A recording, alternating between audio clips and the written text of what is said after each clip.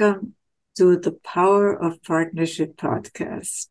I'm Rian Eisler, founder of the Center for Partnership Systems, and this podcast brings you voices from the partnership movement, people who are using partnership practices to build a world that values caring, nature, and shared prosperity. The Power of Partnership podcast is hosted by Cherry Jacobs Pruitt, a health policy and partnership scholar. And today, Cherry interviews Lyla June Johnstone on how indigenous partnership practices turn deserts into gardens. Lyla June is a Native American historical ecologist, community organizer, and artist. So now on to the Power of Partnership podcast, showing how we can reclaim harmony with nature.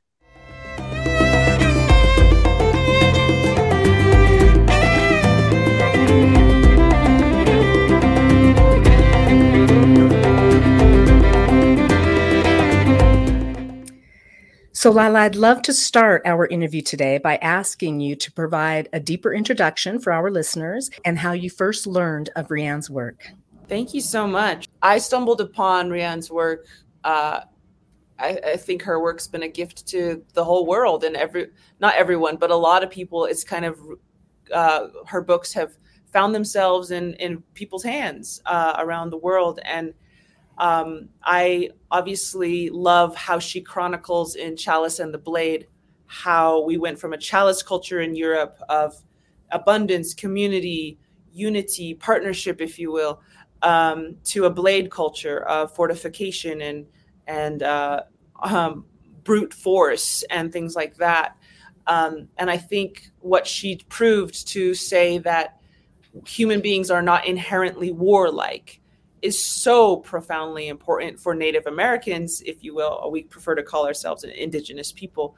But because one of the biggest excuses that people use to legitimize our genocide, about 98% of us were wiped out here in what we now call the Americas.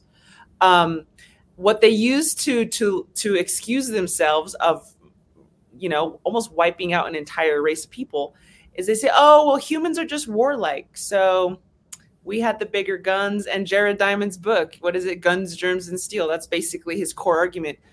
Humans are just warlike and we had the bigger guns and that's why we won. And instead of saying we killed everyone because we were wrong, we killed everyone because we were sick inside.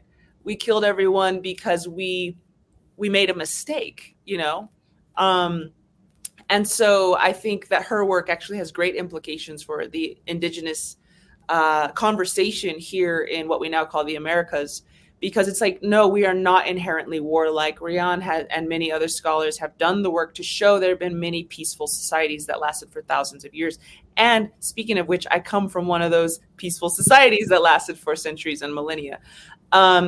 And so anyways, long story short, I stumbled upon her work through the Chalice and the Blade first, foremost, especially because I'm part European. And this is the last thing I'll say on this question is that I had to go to my European roots as a half native, half European person. My native culture taught me that your roots are important.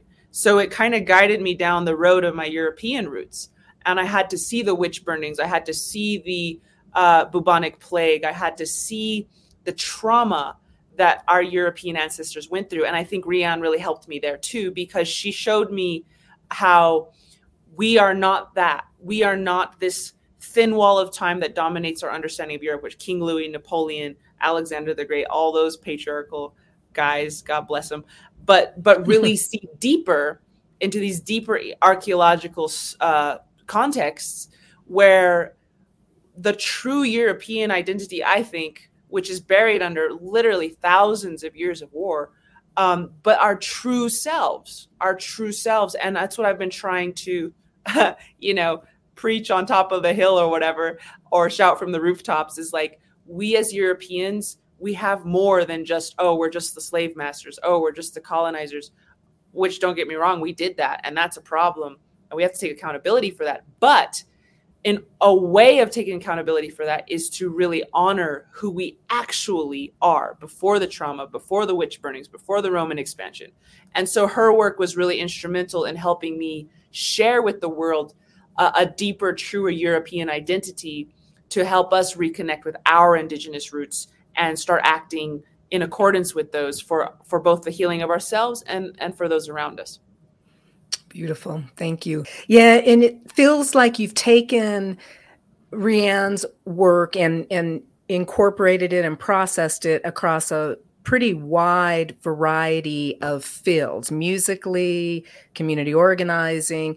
I wonder if you can speak about what I'm thinking is your most current area that you've really delved into, which is your dissertation around you have on your website, lylajune.com, you have a copy of a TEDx video that you delivered that was a present. I believe that was essentially just a summary of your dissertation. Correct. And it was, yeah. So can you talk a little bit about that? That was just, at one point you describe it as a message of hope, which it very much was to me personally. And I know everyone who is listening to it probably just feels like, oh my gosh, there is hope in this incredibly challenging time of climate change.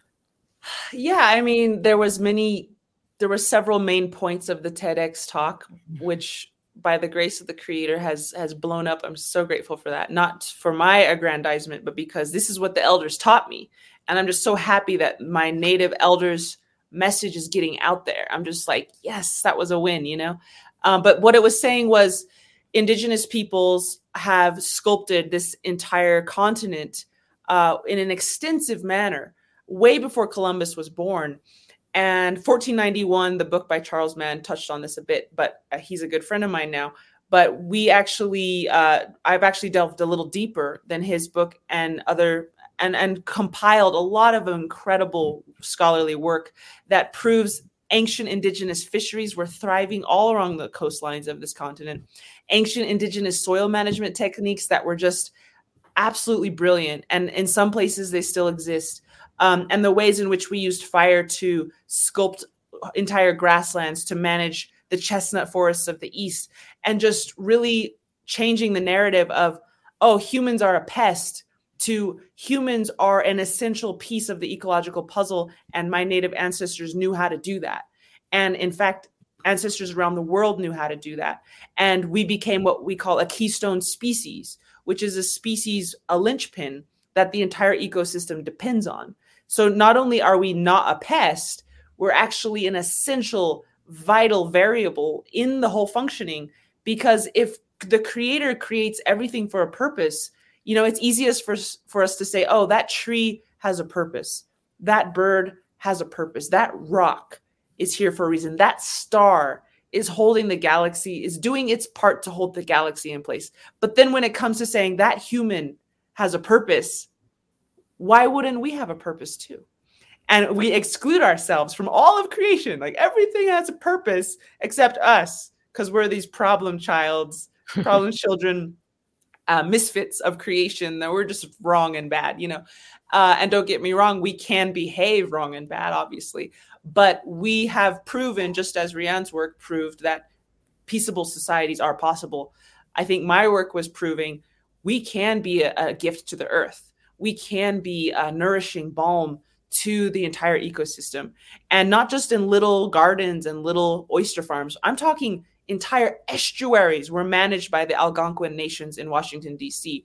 I'm talking entire chestnut groves were managed by the Shawnee people in Kentucky starting 3,000 years ago that we know of through fossilized pollen records. I'm talking entire oak groves becoming fire resistant over thousands of years because native peoples managed the entirety of California with routine burning. I'm talking about alluvial farming techniques where every time the monsoon rains come, people would position their fields where those rains flow down, which carry both water and fertilizer from the nutrient-dense upland soils. So saying like, hey, we had whole farms that lasted thousands of years, never needed outside irrigation or outside fertilizer, because we went where nature was creating those deposits already. And so just showing the world like, hey, not only are Native people not stupid, we're not primitive, we're not culturally backward, which is what the narrative has been, right? We are actually profoundly sophisticated, and we could learn a lot from these systems. These systems could transform food systems around the world. They could transform our governance systems. And what we'll probably be talking about, the partnership ethic within Indigenous cultures, is so informative and could help us a lot. And so I always think like the best part of my dissertation is the part I didn't write, the part where these elders and these land managers speak and tell their story, and they've been doing it their whole lives, So one of the things that the first elder said, Val Lopez of the Amamutsin Nation, which is indigenous to what we now call Santa Cruz, California, he said that sacredness, is the first and the last word of anything, period, but food systems as well. That our food systems and our land management practices, and you could say our relationships with each other, sacred, knowing what sacred means is always going to precede everything. So maybe I should just start with that, which didn't make it into the TEDx talk, which is probably a mistake. But, it's so hard for American culture, I feel like, to know what sacred means. And it's not our fault that we don't know what that means. We're not given many opportunities to revere something as precious and just put a pause on the clock and stop time and just honor how gorgeous and how sacred and how precious this breath of life is.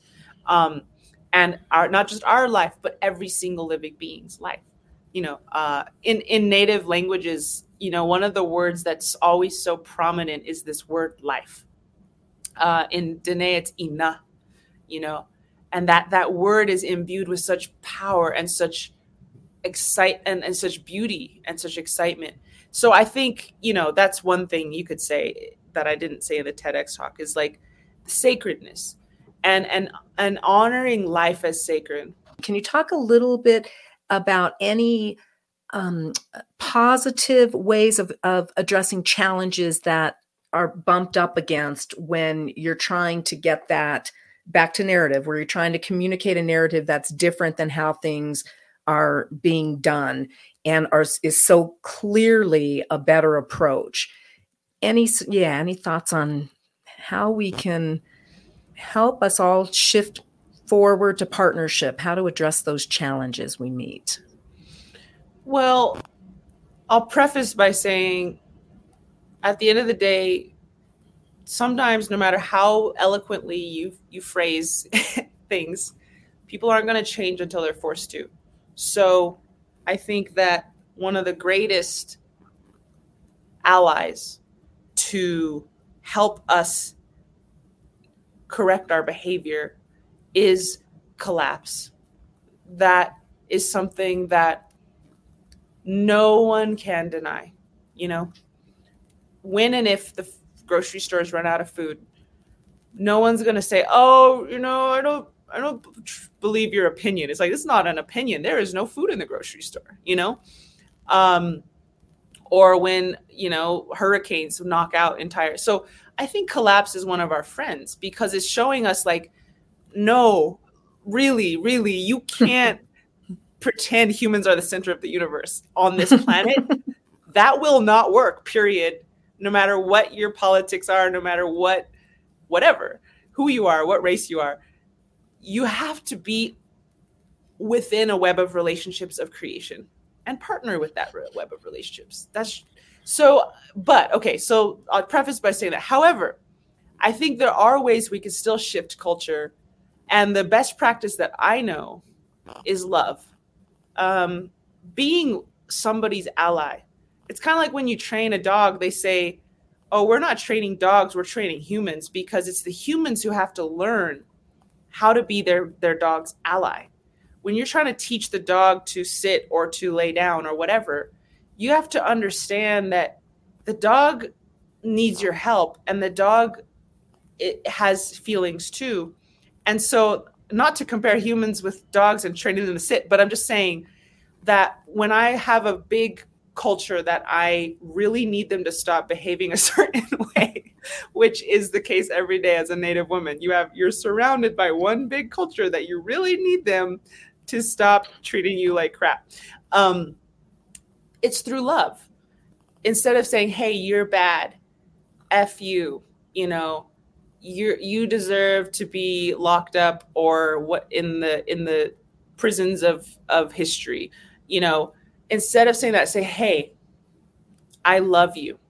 I am your relative and I appreciate you. And I forgive you for any past trespasses because you've been through a lot. And I have compassion and understanding for your situation. And once you love and you forgive and you love unconditionally, and many people will disagree with me on this, but for me, it's like once you establish that and you mean it, then people are so much more open. There's so much more, they're moved, for one thing. They're moved of like, wow, I killed 98% of your people and you still love me? And I'm like, yeah, of course I do. Because guess who killed 98% of your people? The Romans. You know what I'm saying? So it's like you have to have compassion and understanding for the people and through your speech to be their partner, to be their ally, to be their comrade. Because the biggest problem here is not the outward behavior. The biggest problem is we forgot we are relatives. We forgot you are my sister, and that random dude at the store is my brother, and the policemen are our brothers, and it's not they forgot that's why they're shooting us, right? That's why they're killing us in the streets, because they forgot that we are relatives. So then the only antidote to that, to me, is to affirm we are relatives, and to love that cop the way a mother would love her misbehaving son, and say, hey, I'm your mother. Remember me. And to confront that non-kinship mentality with a kinship mentality and say, hey, we are relatives. And then from there, so much more is possible. So I've often, I'm hard on people, I'm like, hey, colonization happened. I'm very frank, but I do it with a lot of love. I'm like, hey, we have an opportunity together to change this story. I want to be your partner in this. I want to be your friend in this. And that's very different from what you see most times, which is you're bad. You need to get your SHIT together and get out of my face. That's not going to work, I don't think. What would be your closing words to our listeners about finding their way to the partnership end of the continuum and helping create a healthier world and a more sustainable world that is truly filled with love? I think I would be remiss to not say that perhaps partnership mentality begins with being a partner to yourself. My journey to being a positive force in the world started with healing and loving myself, because the main reason that I stopped being a positive force was because of the wounds that I had endured, and that had caused me to get lost along the way. Specifically, physical abuse as a woman. I didn't even know I had been through physical, because it was so normal. You see it in the movies. They'll hit on her, or they'll talk crappy to her, and then they go to the next scene. It's just normal. And that happened to me growing up, a lot of abuse.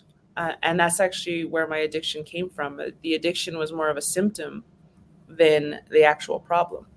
And so I had become not a partner to myself. I had become a dominator. I had said, Lyla, you're a horrible woman. You're a tainted woman. You're an ugly woman. And you have desecrated your body in all these ways, when really actually the world had desecrated my body. But I blamed myself for all of it. And I became a dominator. I became a jailer to myself. And it wasn't until I hit rock bottom and all of these elders helped me that they helped me become a partner and an ally to myself. To love yourself, to give yourself a hug, and to say, I like you is a lot more than many of us can do. But it's so profoundly important because once you come into communion with yourself and you forgive yourself for being a kid who was abused, for being someone who didn't have the support that they deserved, for someone who, to really take a good look at like, no, maybe you didn't have a perfect childhood. Maybe that's what you tell yourself to take away the pain of the fact that your childhood was so imperfect. And then to come back into communion and partnership with yourself and love yourself deeply, then you reconnect to source, then you reconnect to creator because you give yourself permission to, right? Because if you say, I'm a good person, I'm a loving person, I'm a good person, period, then you're allowed to connect to the creator, which is the ultimate source of goodness. And once you connect to creator, watch out. Nothing can stop you because you're connected to an entire web of incredible, synchronistic, beautiful, loving energy, if you will, around the universe. And then you're basically unstoppable. But the thing that keeps us from connecting to that gigantic, vast ocean of power and beauty and love is this shame, this guilt that says, oh, I don't deserve it. I let myself be desecrated, blah, blah, blah. Or for men, it's like, I didn't protect my mom when I was a boy. She got beat up and I'm a bad kid so it's different for men and women, but there's different ways that men and women allow shame to become a wall between them and the creator. And creator's always trying to knock that wall down. Say, no, you're my beloved child. You're mine. I love you. I'll never stop loving you. And I know your story better than you do. And I know that you've been through more than you even understand. And I'm here for you. And then once that wall gets broken down, you can do partnership stuff in the world, because you're allowing yourself to be that agent. You're allowing yourself to be that instrument that is so desperately needed in the world, but you can't do it alone. You need that connection with creator, with your ancestors, with the universe, if you will, whatever you call it. You need to be connected to that source to move and shake in the world the way you were born to do. So step one, break down that wall of shame, connect to the creator, become a partner to yourself. Then you can start really moving fluently in the world to do the partnership work you were created to do.